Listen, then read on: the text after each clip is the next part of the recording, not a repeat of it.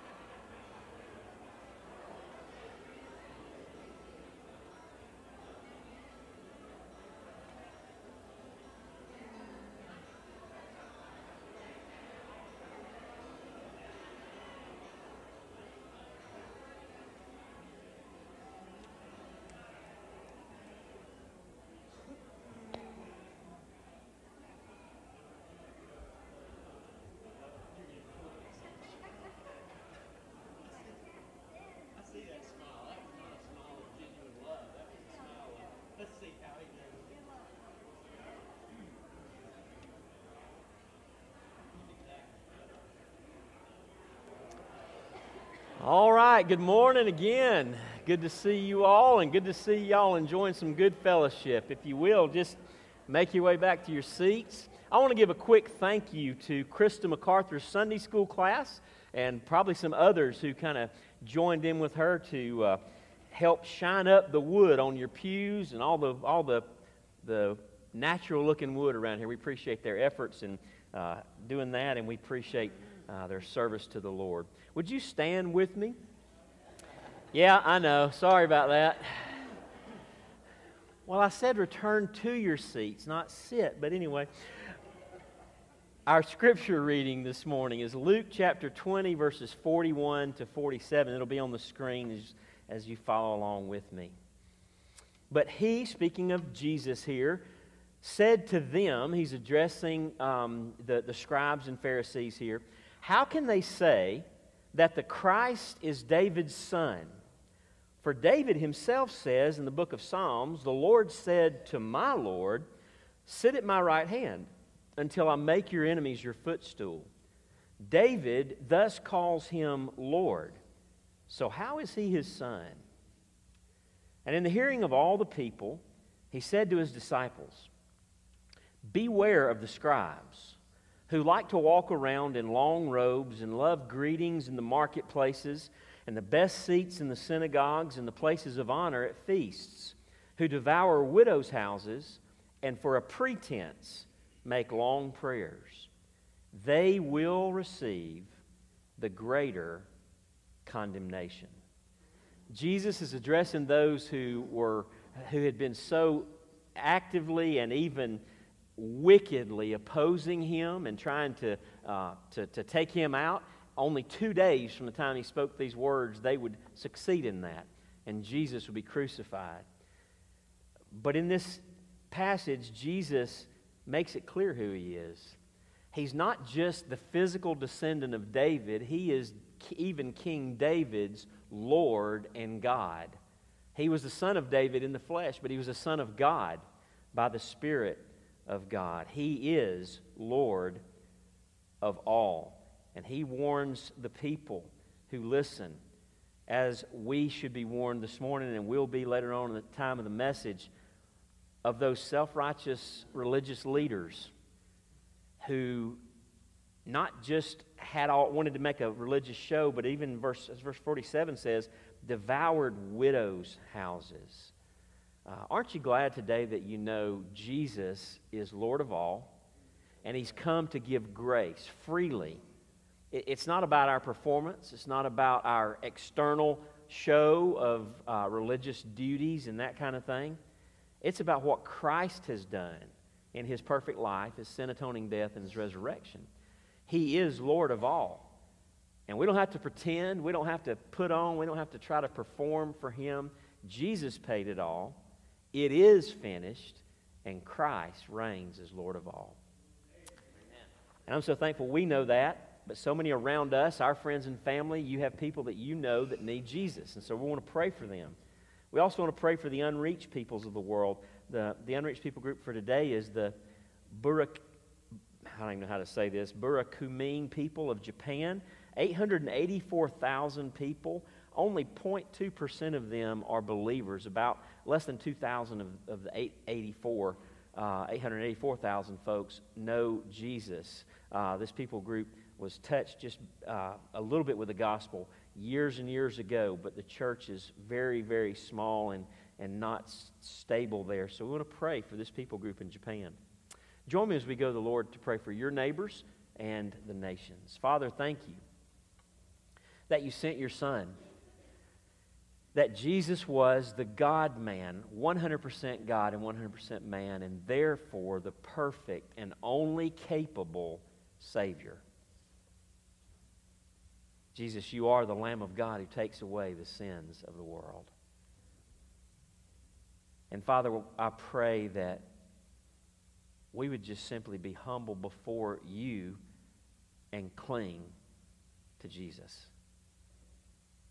May we not play games in self-righteousness. May we not trick ourselves into thinking we can ever do anything that would be commendable and make us acceptable in your sight. But may we lean on Christ, and as Paul says, boast only in the cross. Lord, help us to boast of Jesus by explaining what he's done to those we know that need him.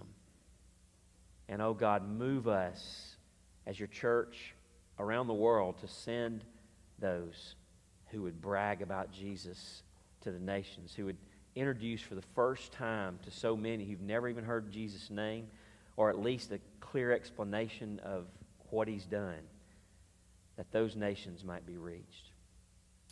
Father, we thank you that we can also pray this morning for several who are on our hearts, those who are sick and some grieving. We want to pray for Chris Jones. Lord, we lift Chris up and ask that you be with him as he is undergoing various treatments as the cancer has spread, and we just pray for strength for he and his family. We lift up Gina Brackett Jones. Lord, we pray for the family of William Cochran. We pray today for Sam Dover, as he's had complications following some heart surgery, but doing some better. We lift up the Barrett family as they grieve. Lord, we pray for Lee McGargy as he continues in treatments for cancer that is likewise metastasized.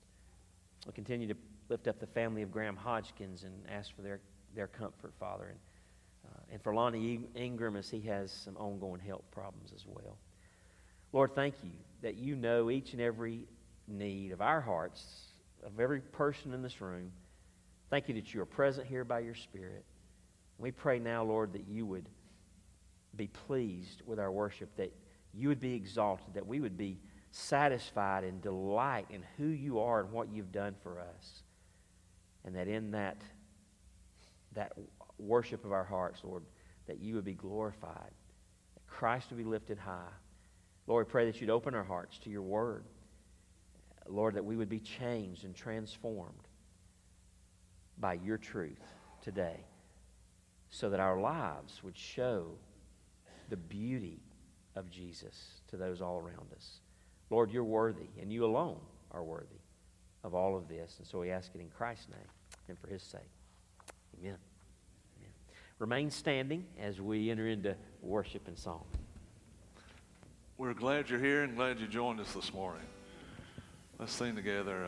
Jason's going to lead us in Your Love Never Fails.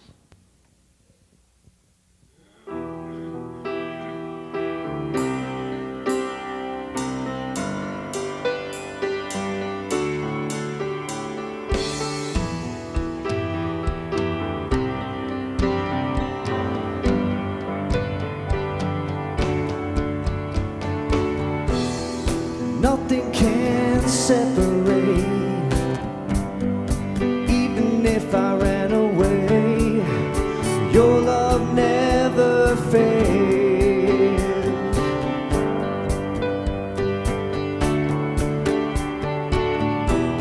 I know I still make mistakes, but you have new mercies for me every day. Your love never fails.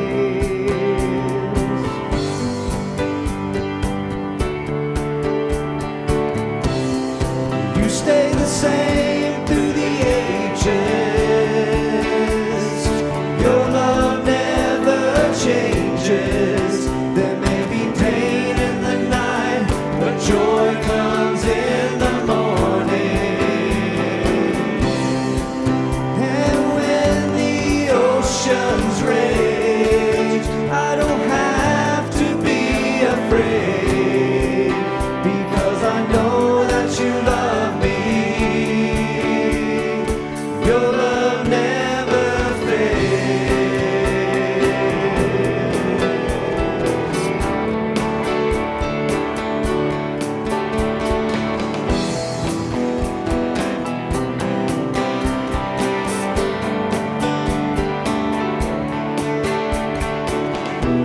The wind is strong and the water's deeper. I'm not alone here in these open seas. Your love never fails.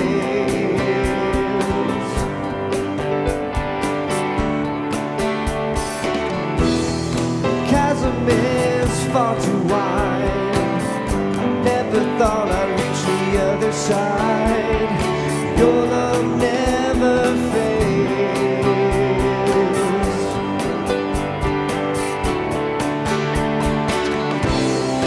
You stay the same through the ages. Your love never changes. There may be pain in the night, but joy comes in the morning. And when the oceans rage, I don't have to be afraid, because I know that you love me. Your love never fails.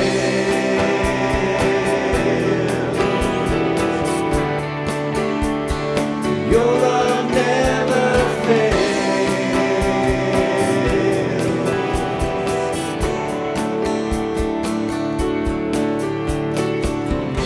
All things work together for my good.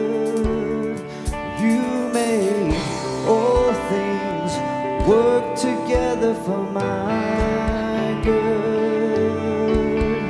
You make all things work together for my good. You make all things work together for my good.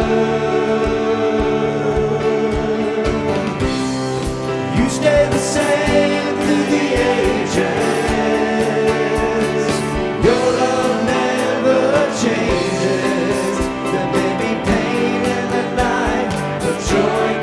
comes in the morning. And when the oceans rage, I don't have to be afraid, because I know that you love me. Your love never fails.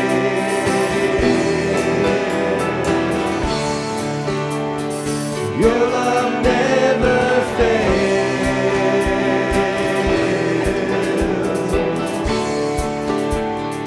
Your love never fails.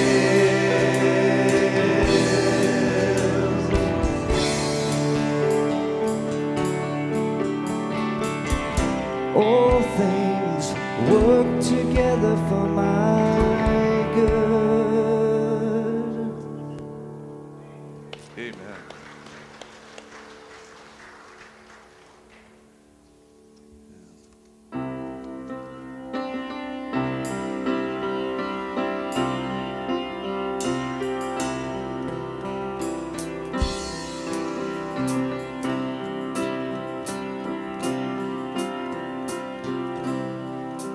Come thou fount of every blessing, to my heart to sing thy grace. Streams of mercy never ceasing, call for songs of loudest praise.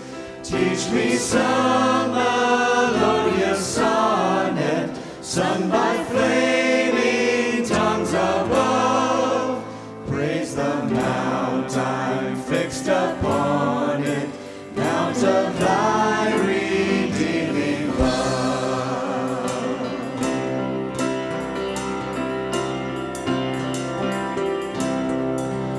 Here I raise my Ebenezer, hither by thy help I'm come, and I hope by thy good pleasure safely to arrive at home.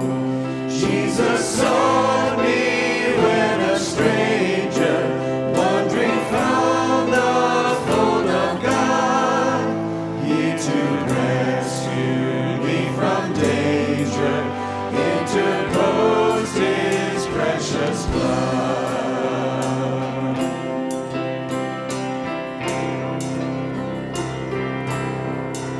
Oh, to grace how great a debtor daily I'm constrained to be.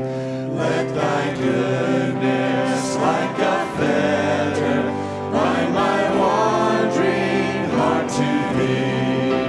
Prone to wander, Lord, I feel it, prone to leave the God I love. Here's my heart, oh, take and seal it.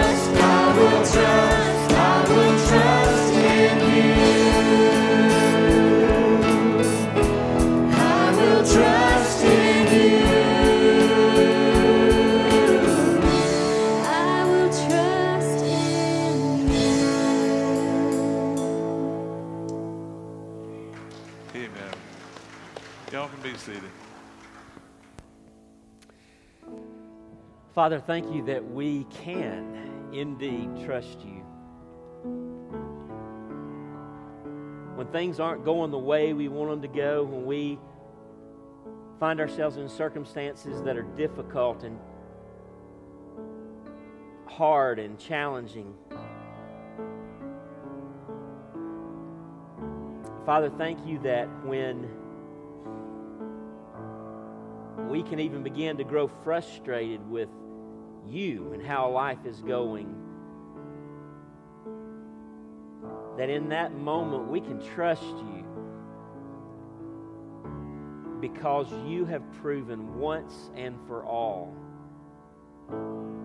that you are for us and that you have worked and are working our eternal good. Lord, you gave your Son Jesus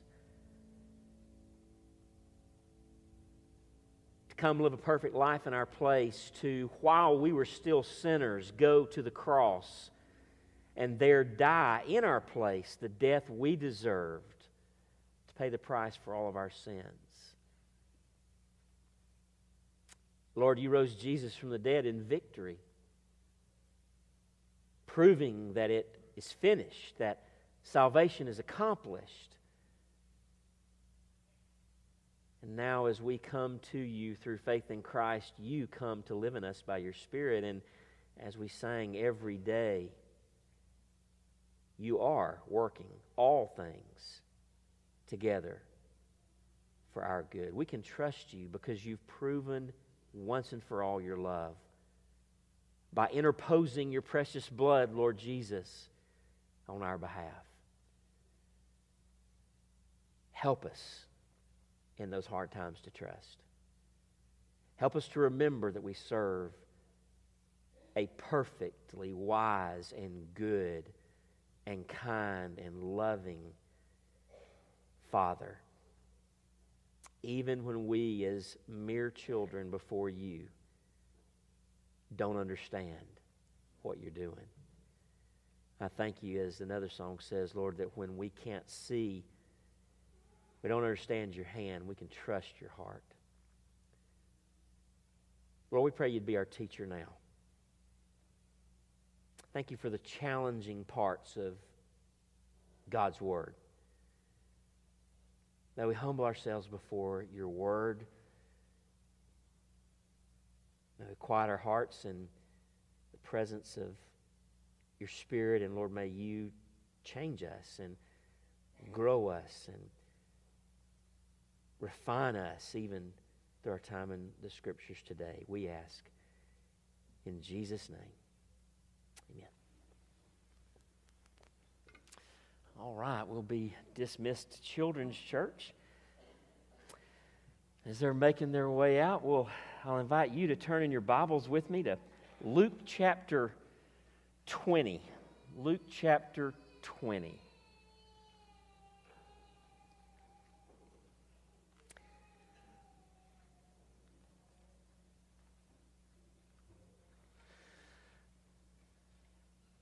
Martin Segal made this statement: we are all born legalists, but we are made into Pharisees. We are all born legalists, but we are made into Pharisees. Charles Spurgeon once preached, "Beloved, the legalist in us is a great deal older than the Christian. If I were a legalist today, I should be some 15 or 16 years older than I am as a Christian, for we are all born legalists." You see, we're all born believing we can earn and deserve heaven. We are born resisting the idea of grace, mostly because of the awful things that grace says about us, like you're a sinner in need of a Savior. John Piper defines legalism as the conviction that law-keeping is the ground for our acceptance with God. It is a failure to be amazed at grace. Legalism is the religion of the self-righteous. It's the rule making and then rule imposing of the self-righteous to make themselves look good in comparison to others. Legalism, and said another way, is a self-righteous heart just acting itself out. Legalism flowing from the heart of the self-righteous, hear me today, is as dangerous a threat to the gospel as any that there is. I don't want you to miss what I just said. Legalism is as dangerous of a threat to the gospel as any that there is. And it wasn't just the Pharisees of Jesus' day that struggled with self-righteousness. Amen? All of us are born legalists because we're born with self-righteous hearts that insist we're better than others and therefore somehow deserving of God's acceptance. I want to talk to you this morning about the games that the self-righteous play. The games the self-righteous play. Just so we're clear, I'm the main character in the message, and so are you. I'm not talking to somebody else. I'm talking to me, and the Lord is talking to you, not the person next to you, okay? So hang on, because this is one of those sermons. The games the self-righteous play. Here's the take-home truth from Luke, in essence, chapter 20. The self-righteous arrogantly refuse grace, hurt people, and attack Jesus and or the gospel. The self-righteous arrogantly refuse grace, hurt people, and attack Jesus and the gospel. You say, well, I'm not refusing grace. I'm not sure I ever hurt anybody, and I've never attacked the gospel. Well, let's find out. I just want to encourage you as we come to this text this morning, allow the Holy Spirit to examine your heart today, because there are at least vestiges of self-righteousness in all of our hearts. We may even find that we've become modern-day Pharisees. 3 games that the self-righteous play. Number 1, the self-righteous seek to undermine the authority of Jesus. The self-righteous seek to undermine the authority of Jesus. This takes us back a few weeks ago, last time we were in Luke's gospel together. And you'll remember what Luke 19, verses 47 and 48 tell us. There Luke says of Jesus, and he was teaching daily in the temple. The chief priests and the scribes and the principal men of the people were seeking to destroy him. But they did not find anything they could do, for all the people were hanging on his words. And then the account rolls over into chapter 20, verse 1. One day, as Jesus was teaching the people in the temple and preaching the gospel, the chief priests and the scribes, that is, these that were wanting to destroy Jesus, with the elders, came up and said to him, "Tell us by what authority you do these things. Or who is it that gave you this authority?" He answered them, "I'll also ask you a question. Now tell me, was the baptism of John from heaven or from man?" And they discussed it with one another, saying, "If we say from heaven, then Jesus is going to respond and say, 'Why did you not believe him?' But if we say from man, well, then all the people are going to stone us to death, because they were convinced, they believed that John was a prophet from God." So they answered that they didn't know where it came from. And Jesus said to them, "Neither will I tell you by what authority I do these things," which was a veiled way for Jesus to simply say, "You know I'm from God. Just like you know John was from God, you know I'm from God." They did not like the authority of Jesus. This group of religious leaders did not want Jesus telling them how to do church.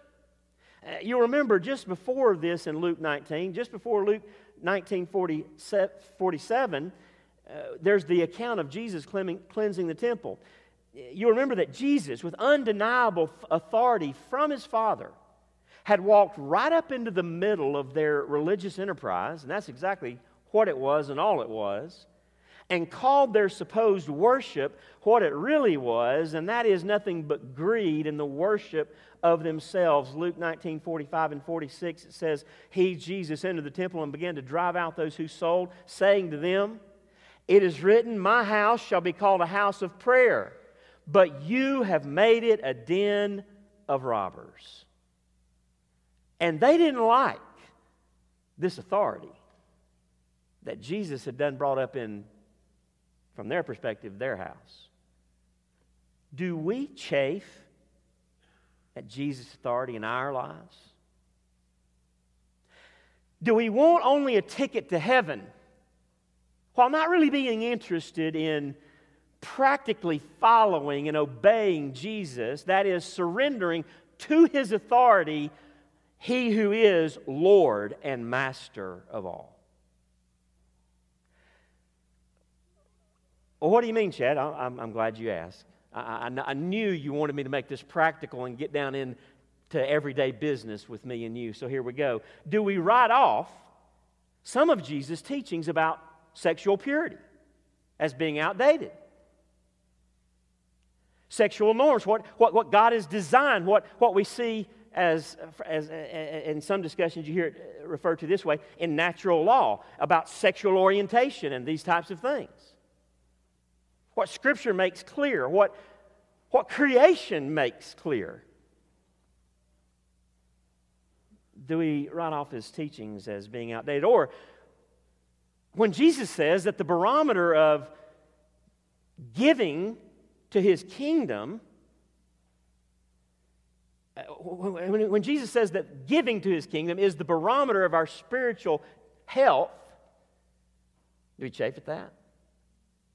Do we say, Jesus, come on, that's just, I'm all about, listen, I don't want to go to hell. I really appreciate what you've done. I'm fine to come to church. But when you start messing with my money, come on, Jesus, that's got to be, second, third. That's way up here, some other tier that I'm not living on. That's extreme. It's really, Jesus, it really can't be necessary that you own my finances. All I'm interested, I just want you to take care of my soul. Or,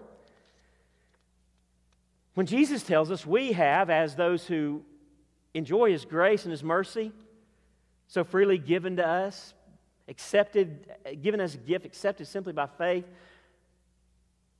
but purchased at a great, great price, even His own life. When Jesus tells us that it's our responsibility as His people to proclaim the gospel to the lost all around us and around the world, and we just kind of write that off, I know God calls some people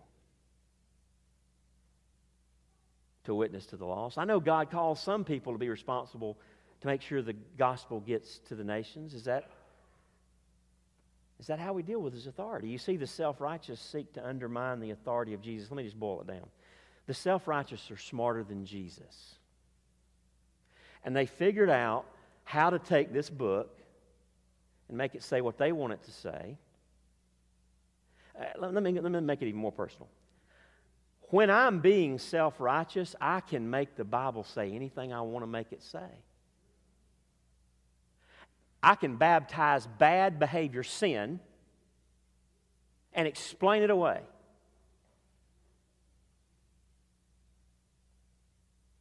And when I somehow figure out how to sanctify my sin, which is that's an impossible statement, you understand that. But when somehow I try to figure out how to make it okay, every single time I do that, I'm saying, Jesus, here's the deal. I know you're the boss and all, but I got a better way. I'm smarter than you. Do we know and understand? This is what I say every time I sin knowingly against God and against the commands of Jesus that are clear. The self-righteous seek to undermine the authority of Jesus. Number two, The second game that the self-righteous play, the self-righteous use deceit and distraction in attempting to destroy grace. That's long. Let's say it again. The self-righteous use deceit and distraction in attempting to destroy grace. Verse 20 of chapter 20. So they watched him, check this out, and sent spies who pretended to be sincere, acted like they liked Jesus, acted like they were going to follow Jesus, do what he said,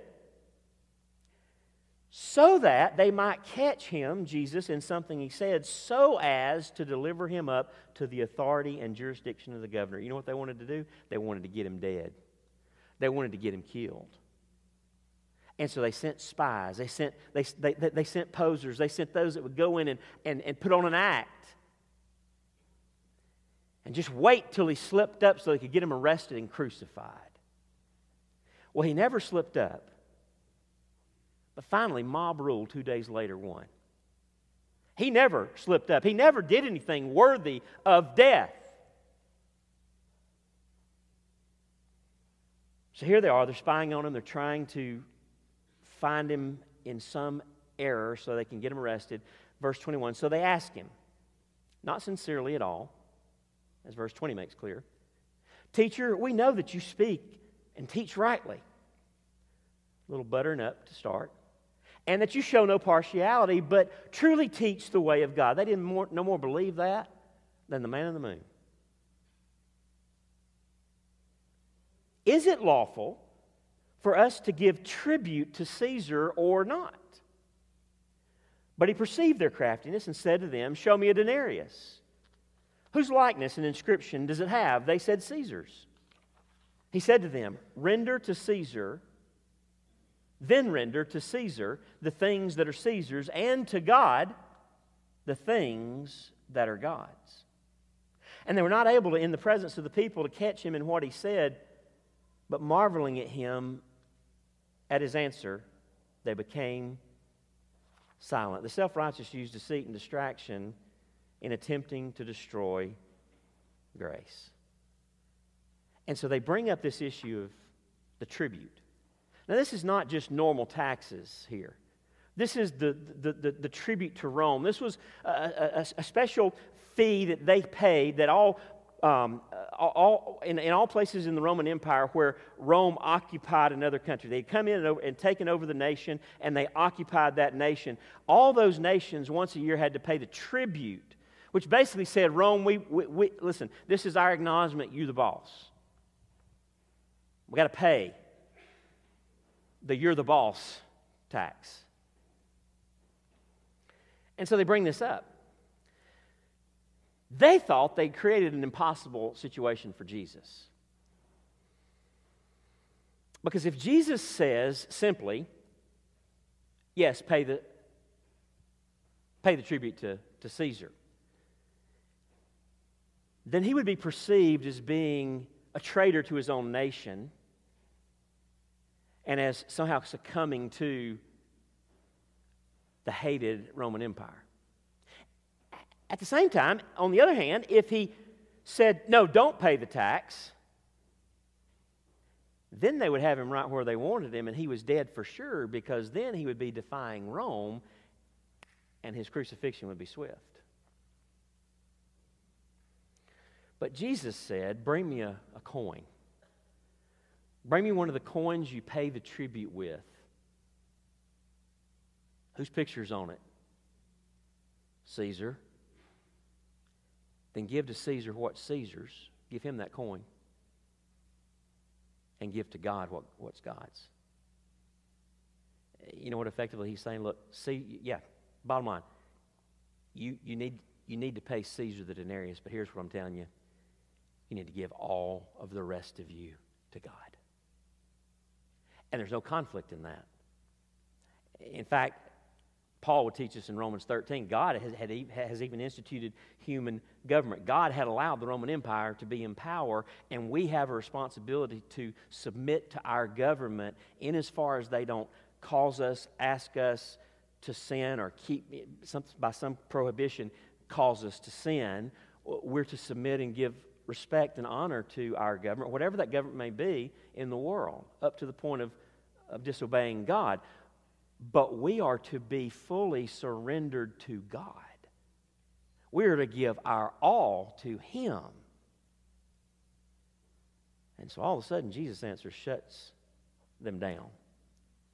But the self-righteous use deceit and distraction in attempting to destroy grace. The whole scenario was a lie. They just started lying when they started flattering. They didn't believe that about Jesus. And the whole deal was to get the focus of the spotlight of heaven off of them and try to trip up Jesus, somehow deceive and distract Him from the main message of the kingdom that they were so trying to avoid. Namely, you're a sinner in need of a Savior. I'm Him. Trust me. Do we try to hide? Do we try to hide from Jesus? Hang on. In our politics? In our diatribes against all that's wrong in our world so that we can keep living how we want and never give God all of His due? You see, God is due our all. If in fact Jesus lived, died, and rose again in our place, and in fact He did. Jesus is due all we are. The self-righteous not only play the game of seeking to undermine the authority of Jesus, they play the game of using deceit and distraction and attempting to destroy grace. But the third and final game that we see from this text that the self-righteous play is this. The self-righteous love theological debate to try to discredit the gospel. They love theological debate to try to discredit the gospel. Verse 27 of chapter 20. There came to him some Sadducees, those who deny that there is a resurrection. And they asked him a question, saying, Teacher, Moses wrote for us that if a man's brother dies, having a wife but no children, a man must take the widow and raise up offspring for his brother. It's called levirate marriage in the Old Testament law. And the idea was that the brother of the man who died was to step in and provide a way for his brother's name and lineage to continue on. And so they remind Jesus of this. And then in verse 29, they begin to paint this crazy picture. Now there were 7 brothers. The first took a wife and died without children, and the second and the third took her, and likewise all 7 left no children and died. So all 7 brothers were married to the same woman, and they all died. I was reading one commentary, and it said, number 1, you call her a widow maker. Whoever this gal was, she was something, because she outlived 7 of them. Afterward, the woman also died. Verse 32. In the resurrection, therefore, by the way, that they didn't believe in, you tracking? In the resurrection, therefore, whose wife will the woman be? For the 7 had her as wife. And Jesus said to them, complete category change, not really answering the question, but redefining it himself here. Jesus said to them, the sons of this age marry and are given in marriage, but those who are considered worthy to attain to that age, again, that they didn't believe in, and to the resurrection from the dead, again, that they didn't believe in, neither marry nor are given in marriage, for they cannot die anymore, because they are equal to the angels and are sons of God, being sons of the resurrection. But that the dead are raised, even Moses showed in the passage about the bush, where he calls the Lord the God of Abraham and the God of Isaac and the God of Jacob. By the way, when he said that to Moses, those guys were dead. Now, he is not God of the dead, but of the living, for all live to him. Then some of the teachers answered, Teacher, you have spoken well, for they no longer dared to ask him any question. They didn't want no more. They were done. Jesus deals with this crazy situation. And really a back underhanded way of asserting their denial of the resurrection. They were trying to show Jesus, Jesus, this is crazy. Like if there's such thing as resurrection from the dead, I mean, this could really happen. 7 brothers could be married to the same woman. Whose wife would she be? And he's just like, you guys not only don't believe in the resurrection, you're ignorant about the resurrection. The Sadducees did not, tradition says, probably did not think a whole lot of most of the Old Testament scriptures, but the law they were all about. The writings and the prophets, they didn't pay much attention to, but the law. And so Jesus goes back to the law, and he said, here's the thing. Moses, in the law, in the part of the Bible you like, Moses called God the God of Abraham, the God of Jacob, and the God of Isaac. But if there's no resurrection, I mean, those guys died. Well, how is he still the God of Abraham? It doesn't say he was the God of Abraham. It says he is the God of Abraham, the God of Isaac, the God of Jacob. How does that work? Well, they live forever. Boys, there is such thing as a resurrection.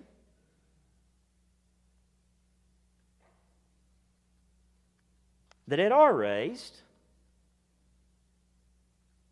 And God's not the God of the dead, He's the God of the living, for all live to Him.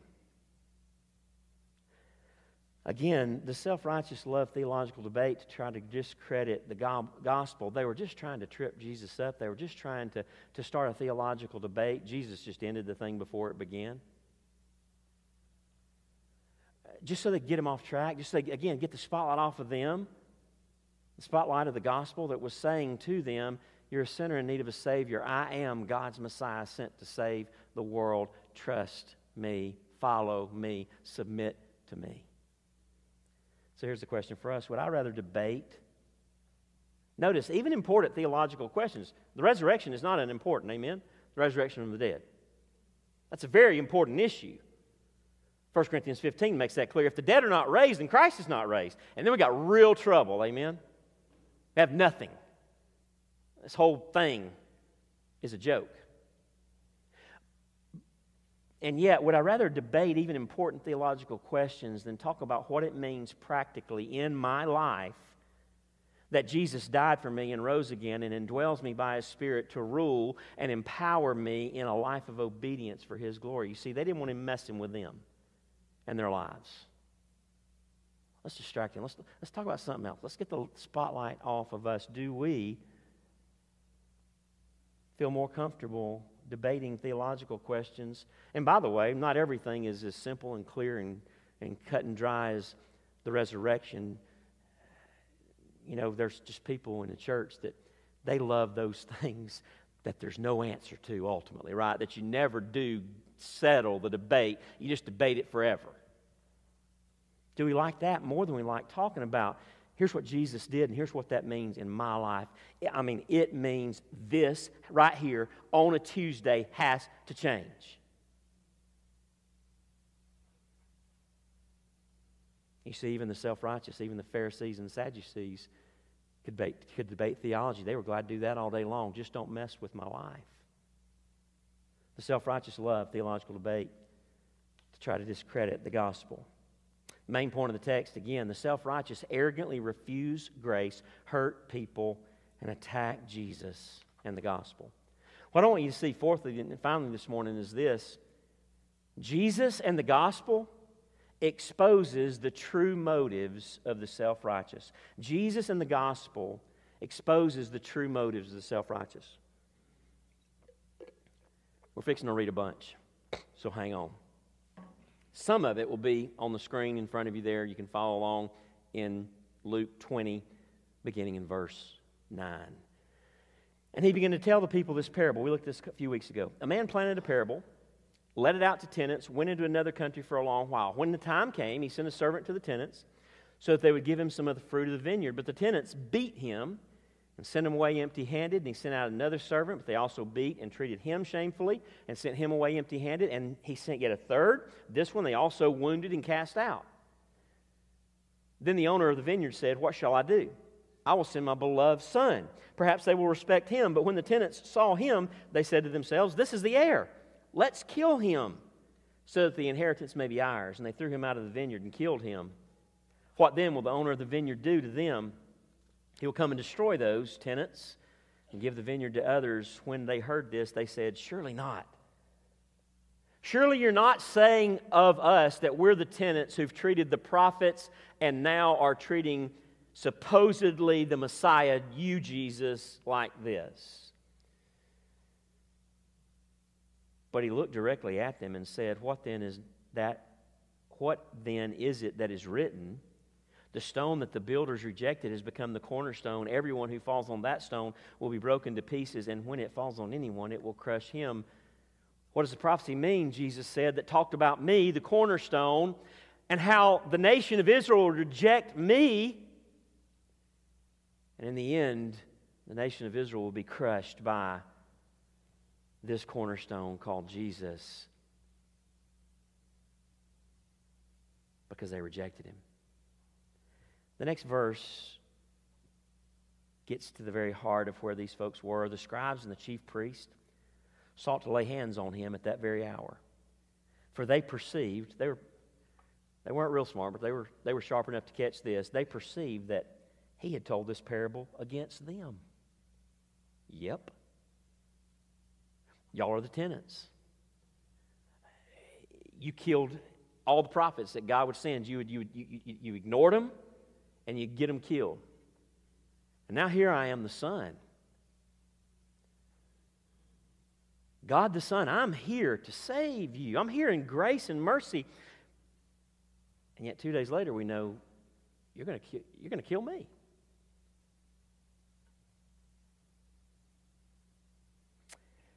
Man, they wanted to lay hands on him, but it says at the end of verse 19, but they feared the people. Do you see how Jesus in the gospel exposed the true motives of the self-righteous?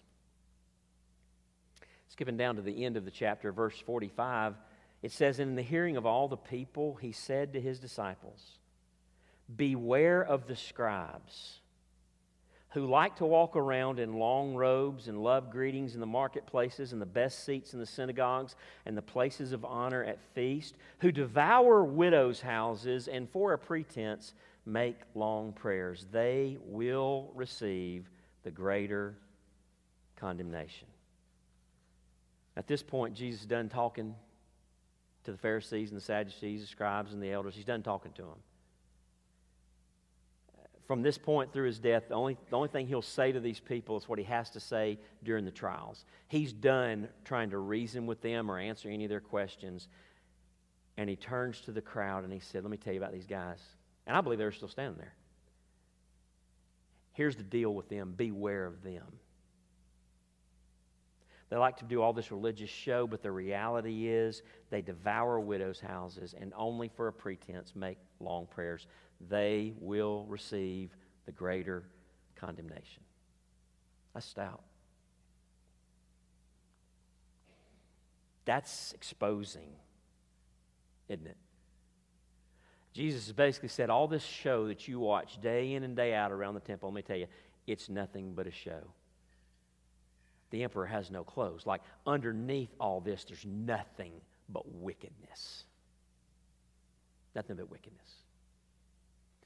Now, Luke and Mark, if we were to go back to Mark's account of this same thing, they give basically, almost word for word, this same brief version of Jesus' scathing condemnation of the self-righteous.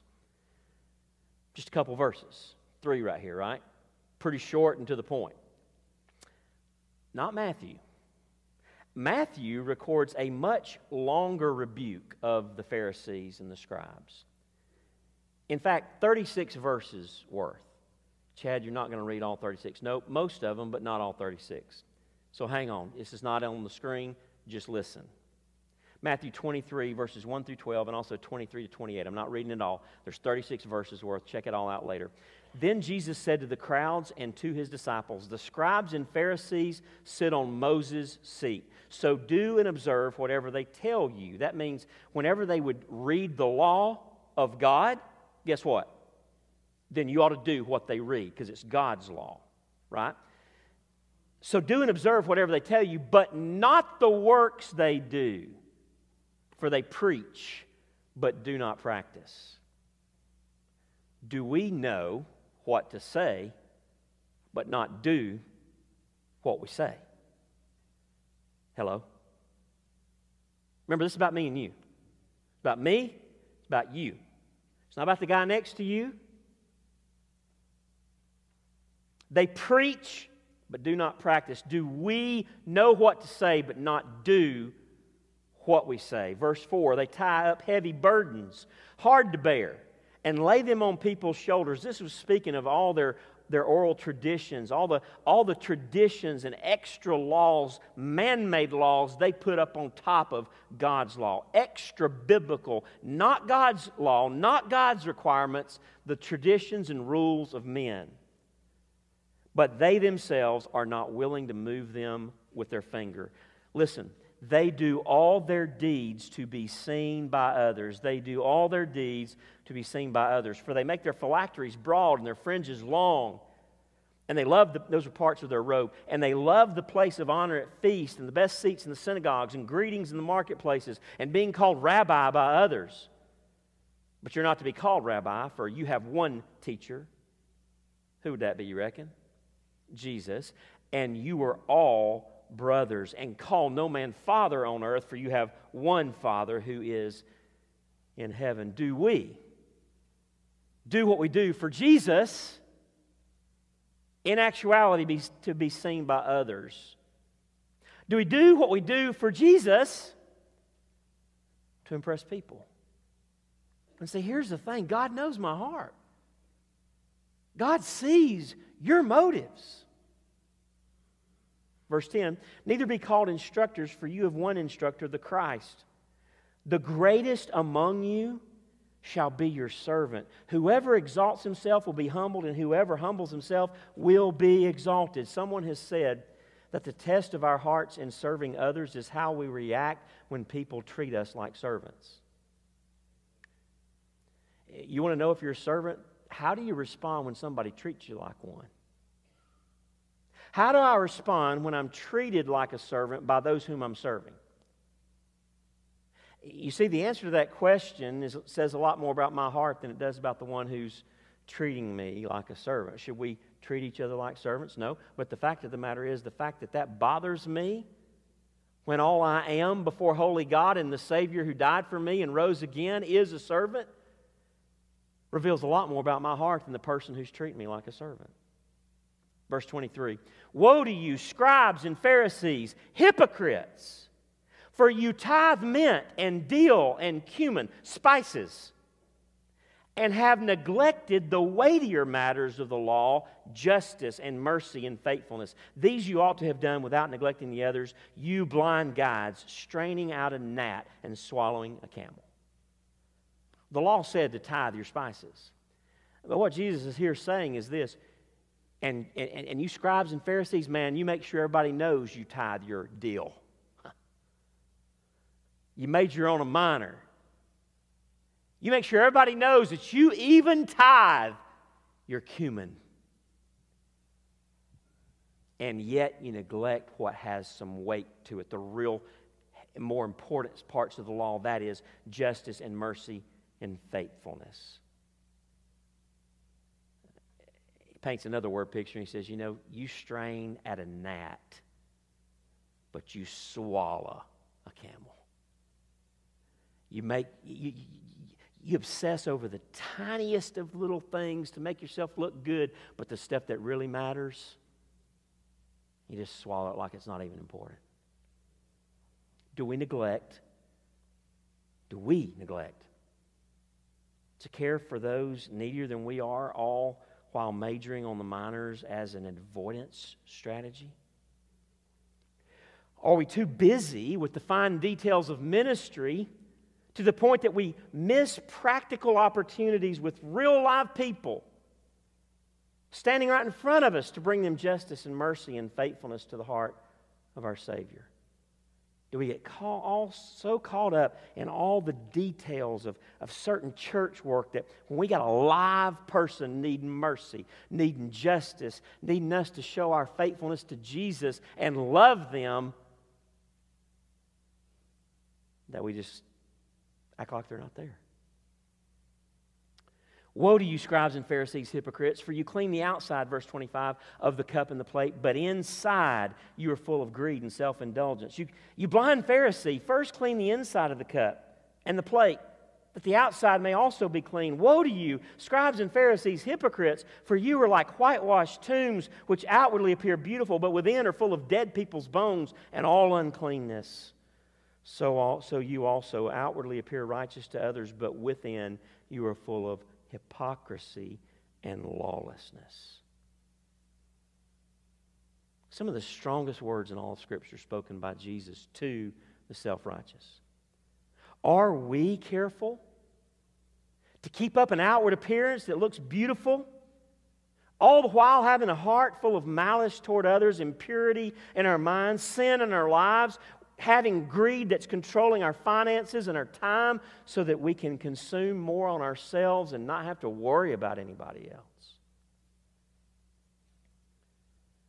You see, Jesus in the gospel exposes the true motives of the self-righteous. These are the games the self-righteous play. These are the games I play when self-righteousness takes hold of my heart. These are the games you play when self-righteousness rises up in your heart. The self-righteous arrogantly refuse grace. They hurt people when they attack Jesus and the gospel. You say, what about this hurting people thing? Well, do you remember what it said about widows? It said of the scribes and Pharisees that they devoured widows' houses. It's interesting as we roll over into chapter 21, and we're not going to go into any great detail here, but as we roll over into chapter 21, the chapter 20 ends by saying that they devour widows' houses. Beware of these people. This is what they do. In chapter 21, verse 1, it says, Jesus looks up and he sees a widow going to do her giving in the temple, and she puts in her 2 mites, and Jesus said that was all she had to live on. All these rich people giving out of their abundance, that's all she had to live on. There's got to be a connection. Is there a giving lesson in the widow and her 2 mites? Yes. But you know what I believe that the greater lesson here is? Here is a real-life example of the oppression of religious self-righteousness and legalism. This woman is giving all she has to live on because she's being mandated by man-made rules and traditions to give these temple taxes, to pay stuff that the law doesn't require of her, and she literally has nothing left to give now because of these scribes and Pharisees who devour widows' houses. People get hurt. So just ask yourself this question. As I ask myself this question, who do we live like Jesus is? I didn't ask you who you say you believe He is. Here's the question. Who do we live like Jesus is? Jesus, by the way, made it clear in our text, we already read it earlier, to all who He in fact is. There in verse 41 of Luke 20, He said to them, how can they say that the Christ is David's son? For David himself says in the book of Psalms, the Lord said to my Lord, sit at my right hand until I make your enemies your footstool. David thus calls him Lord, so how is He His son? Hey guys, I'm this guy that Psalm 110 talks about. I'm the one David called Lord. Yes, humanly speaking, I am a descendant of David, but I am the master of David. I'm the Lord of all. Who does it look like we believe Jesus is by the way we live? You see, Jesus is King David's Lord. For Jesus is God's Son and the Savior of the world. Jesus is Lord of all. Who do we live like Jesus is? Who do we say that Jesus is in raising our children and grandchildren? Who do we say that Jesus is in our business and in our work? Who do we say that Jesus is in our checkbooks? Who do we say that Jesus is in our entertainment, our recreation, and our leisure? With our words and our lives, who do we say Jesus is? On that single question hangs all of eternity.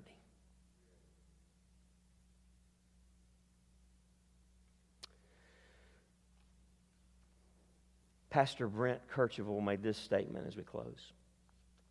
Jesus has an answer for whatever's holding us back. He is offering you life. We must give to God what is God's if we're to be counted worthy of the blood of Jesus to cover our sins. Give to God what is God's. What is God's? Everything. Everything belongs to Him. To be counted worthy of partaking in the age to come is to give Him everything. So the simple question as we close is this: will you come to Him today and receive life and then give all of your life to the only one worthy of it all, even Jesus Himself? Will you? Church, the question for us is maybe will we come back to that simple place? Will we come back laying down our self-righteousness? As professing children of God, will we come back and say, Father, I'm done being smarter than you. I'm done in my living denying your authority, saying you're outdated in the requirements you have for me and the ways you say for me to live and behave and carry on my life in every aspect, from my finances to my sexuality.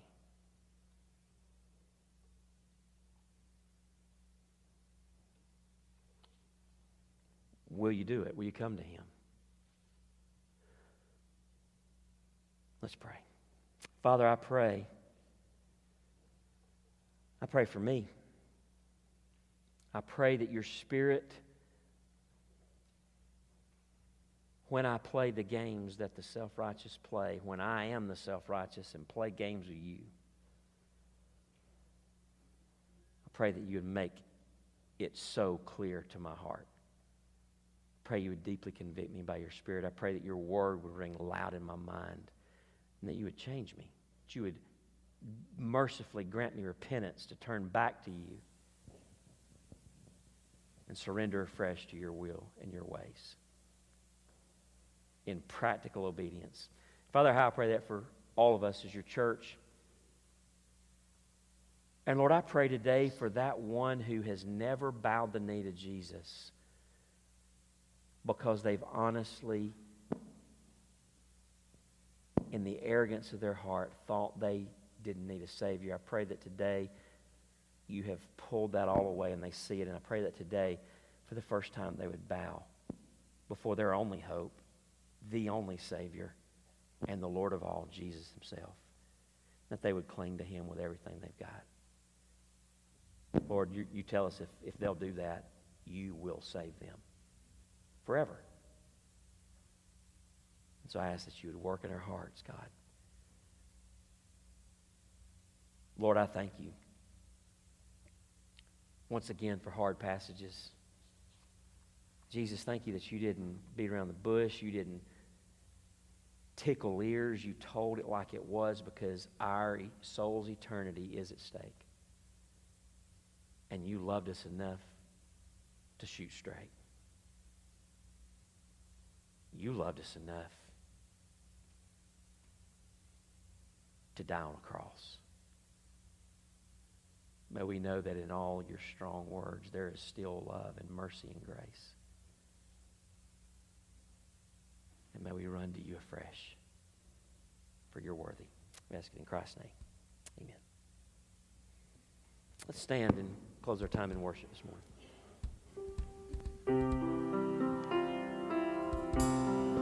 The Lord, however you need to today, this altar's open for you to come and pray. I'll be right here at the front. Maybe you need to meet Jesus today for the very first time.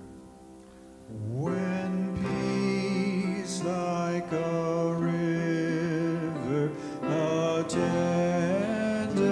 my way, when sorrow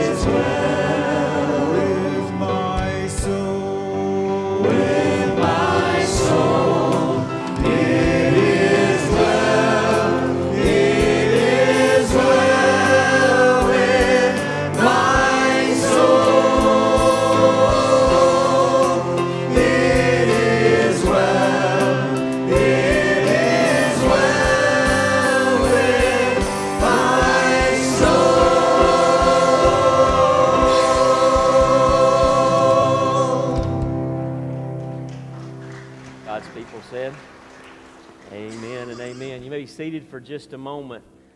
Some quick announcements. First of all, immediately following this time, we're going to move right into a conference, and I mean pretty quick. Like, we need to do it in about 2 minutes because we've got a busy afternoon.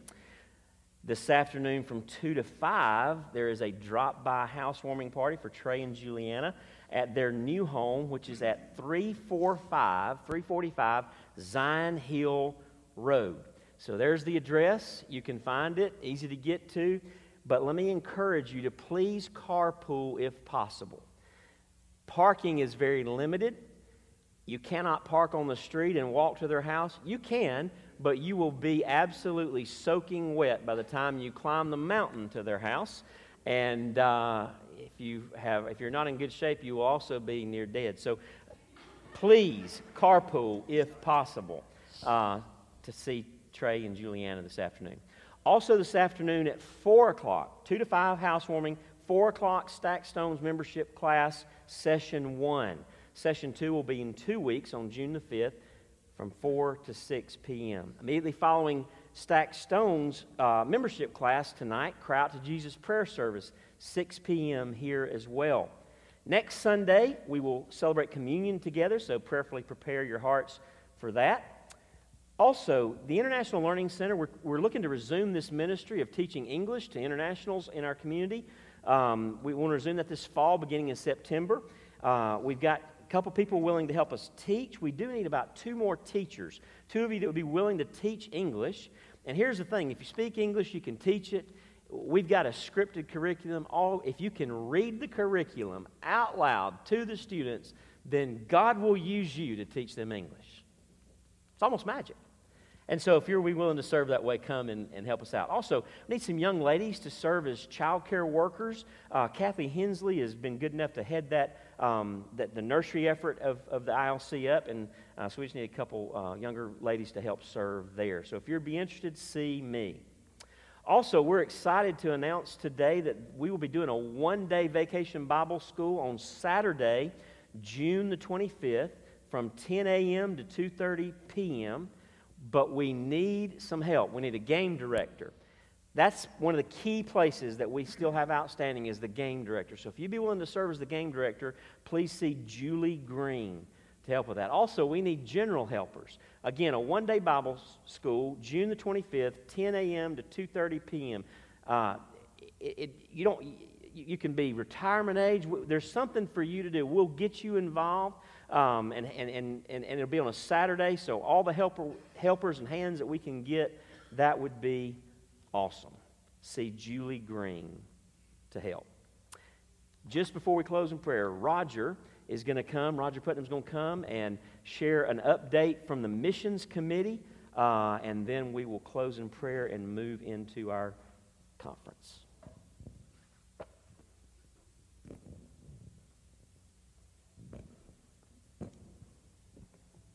Probably don't need this, I'm pretty loud. Good afternoon, everybody. As Chad said, I'm Roger Putnam. If you don't know me, it's my extreme pleasure and privilege to serve on the missions committee the last few years. I know we got a lot to do, so I made some notes. I'll stick to them pretty tightly. I just want to praise the Lord first and thank the body for the opportunity to serve on the missions committee. It's been a huge blessing in my own life. It's awesome to see the Lord work, and I want to thank the body for the giving and the participation over the last year and a half in particular. In the last year and a half, some of you may have heard in conference the last few times, but in the last year and a half, we have actually been able to increase our involvement in foreign missions nearly 5-fold from what we were doing just a short time ago. Amen. Which is a huge move for us, and it's been a real blessing to be a part of that. And suddenly I have clarity of why Chad asked me to give the update today. He'll do nearly anything to get me off the back row. Even give me the mic. Bold gamble, brother, bold gamble. Just jokes. I love my brother. Really, we met a week or so ago and went over what we usually go over, just the finances, where money's going, how it's coming in. And I really just wanted to, we agreed that it would be an appropriate time to update the church. Since everything's voted on by the congregation, we decide as a family what we're going to do across the world with the blessings God's bestowed upon us.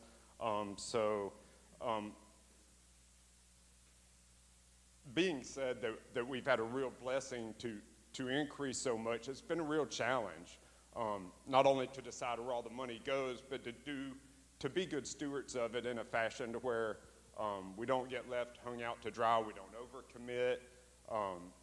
So we've kept a little bit of reserve in our account, and we would love to spend that, but with such an expedient growth in our giving, we felt it necessary to be good stewards to just hold that back, because the financing that we send around the world, it affects people's lives. I mean, people are in third world countries and all sorts of crazy situations, and they become dependent on that money once it starts coming in to some degree. So we just wanted to go over that a little bit, just kind of let you know where we're at. We still have a surplus balance, which is a good thing. But we just wanted to make you, the congregation, our family, aware that we have consecutive quarters now run a little bit short, running a little bit of an operational deficit on what we're bringing in versus what's going out every quarter. So we just wanted to make you aware of that. It's not a significant deficit. We're hopeful that in quarters forthgoing that'll balance back out. We realize everything's an ebb and flow, life happens, this and that. We realize, especially in today's environment, inflation's affecting everybody's budget, but we just wanted to make you aware of that. And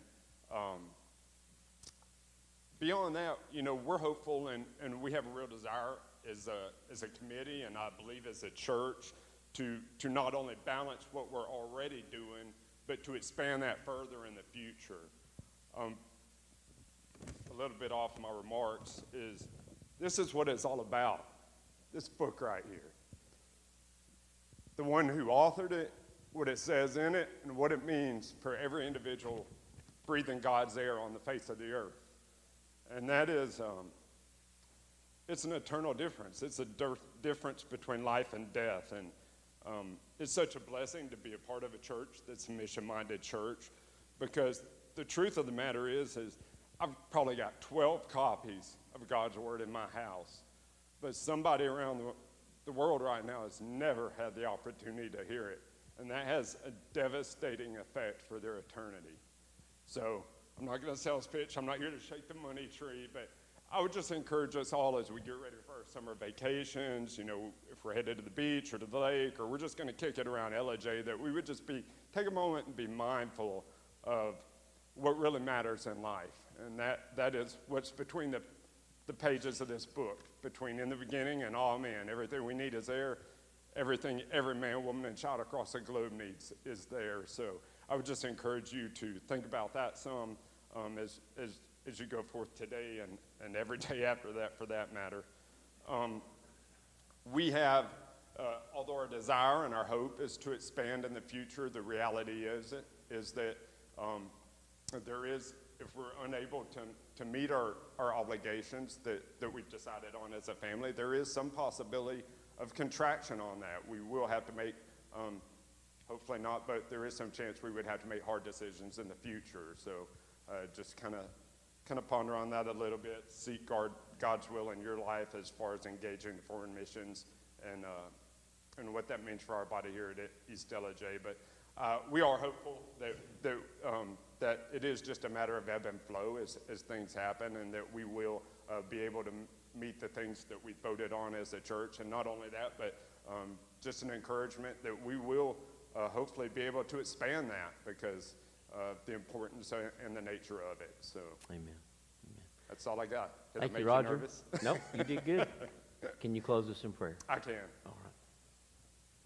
Gracious and merciful Heavenly Father, we're so grateful for this opportunity to come together and worship freely, just to experience the power of your word and sit under the true preaching. And Father, we do pray that you will just, by your Spirit and the power of the truth of your word, just draw us each deeper into fellowship with you, deeper into the center of your purpose for our lives, and just encourage us by your word to do what you've commanded us to do, to take it to all the corners of the earth, that all may hear your glorious truth and experience the joy of your love.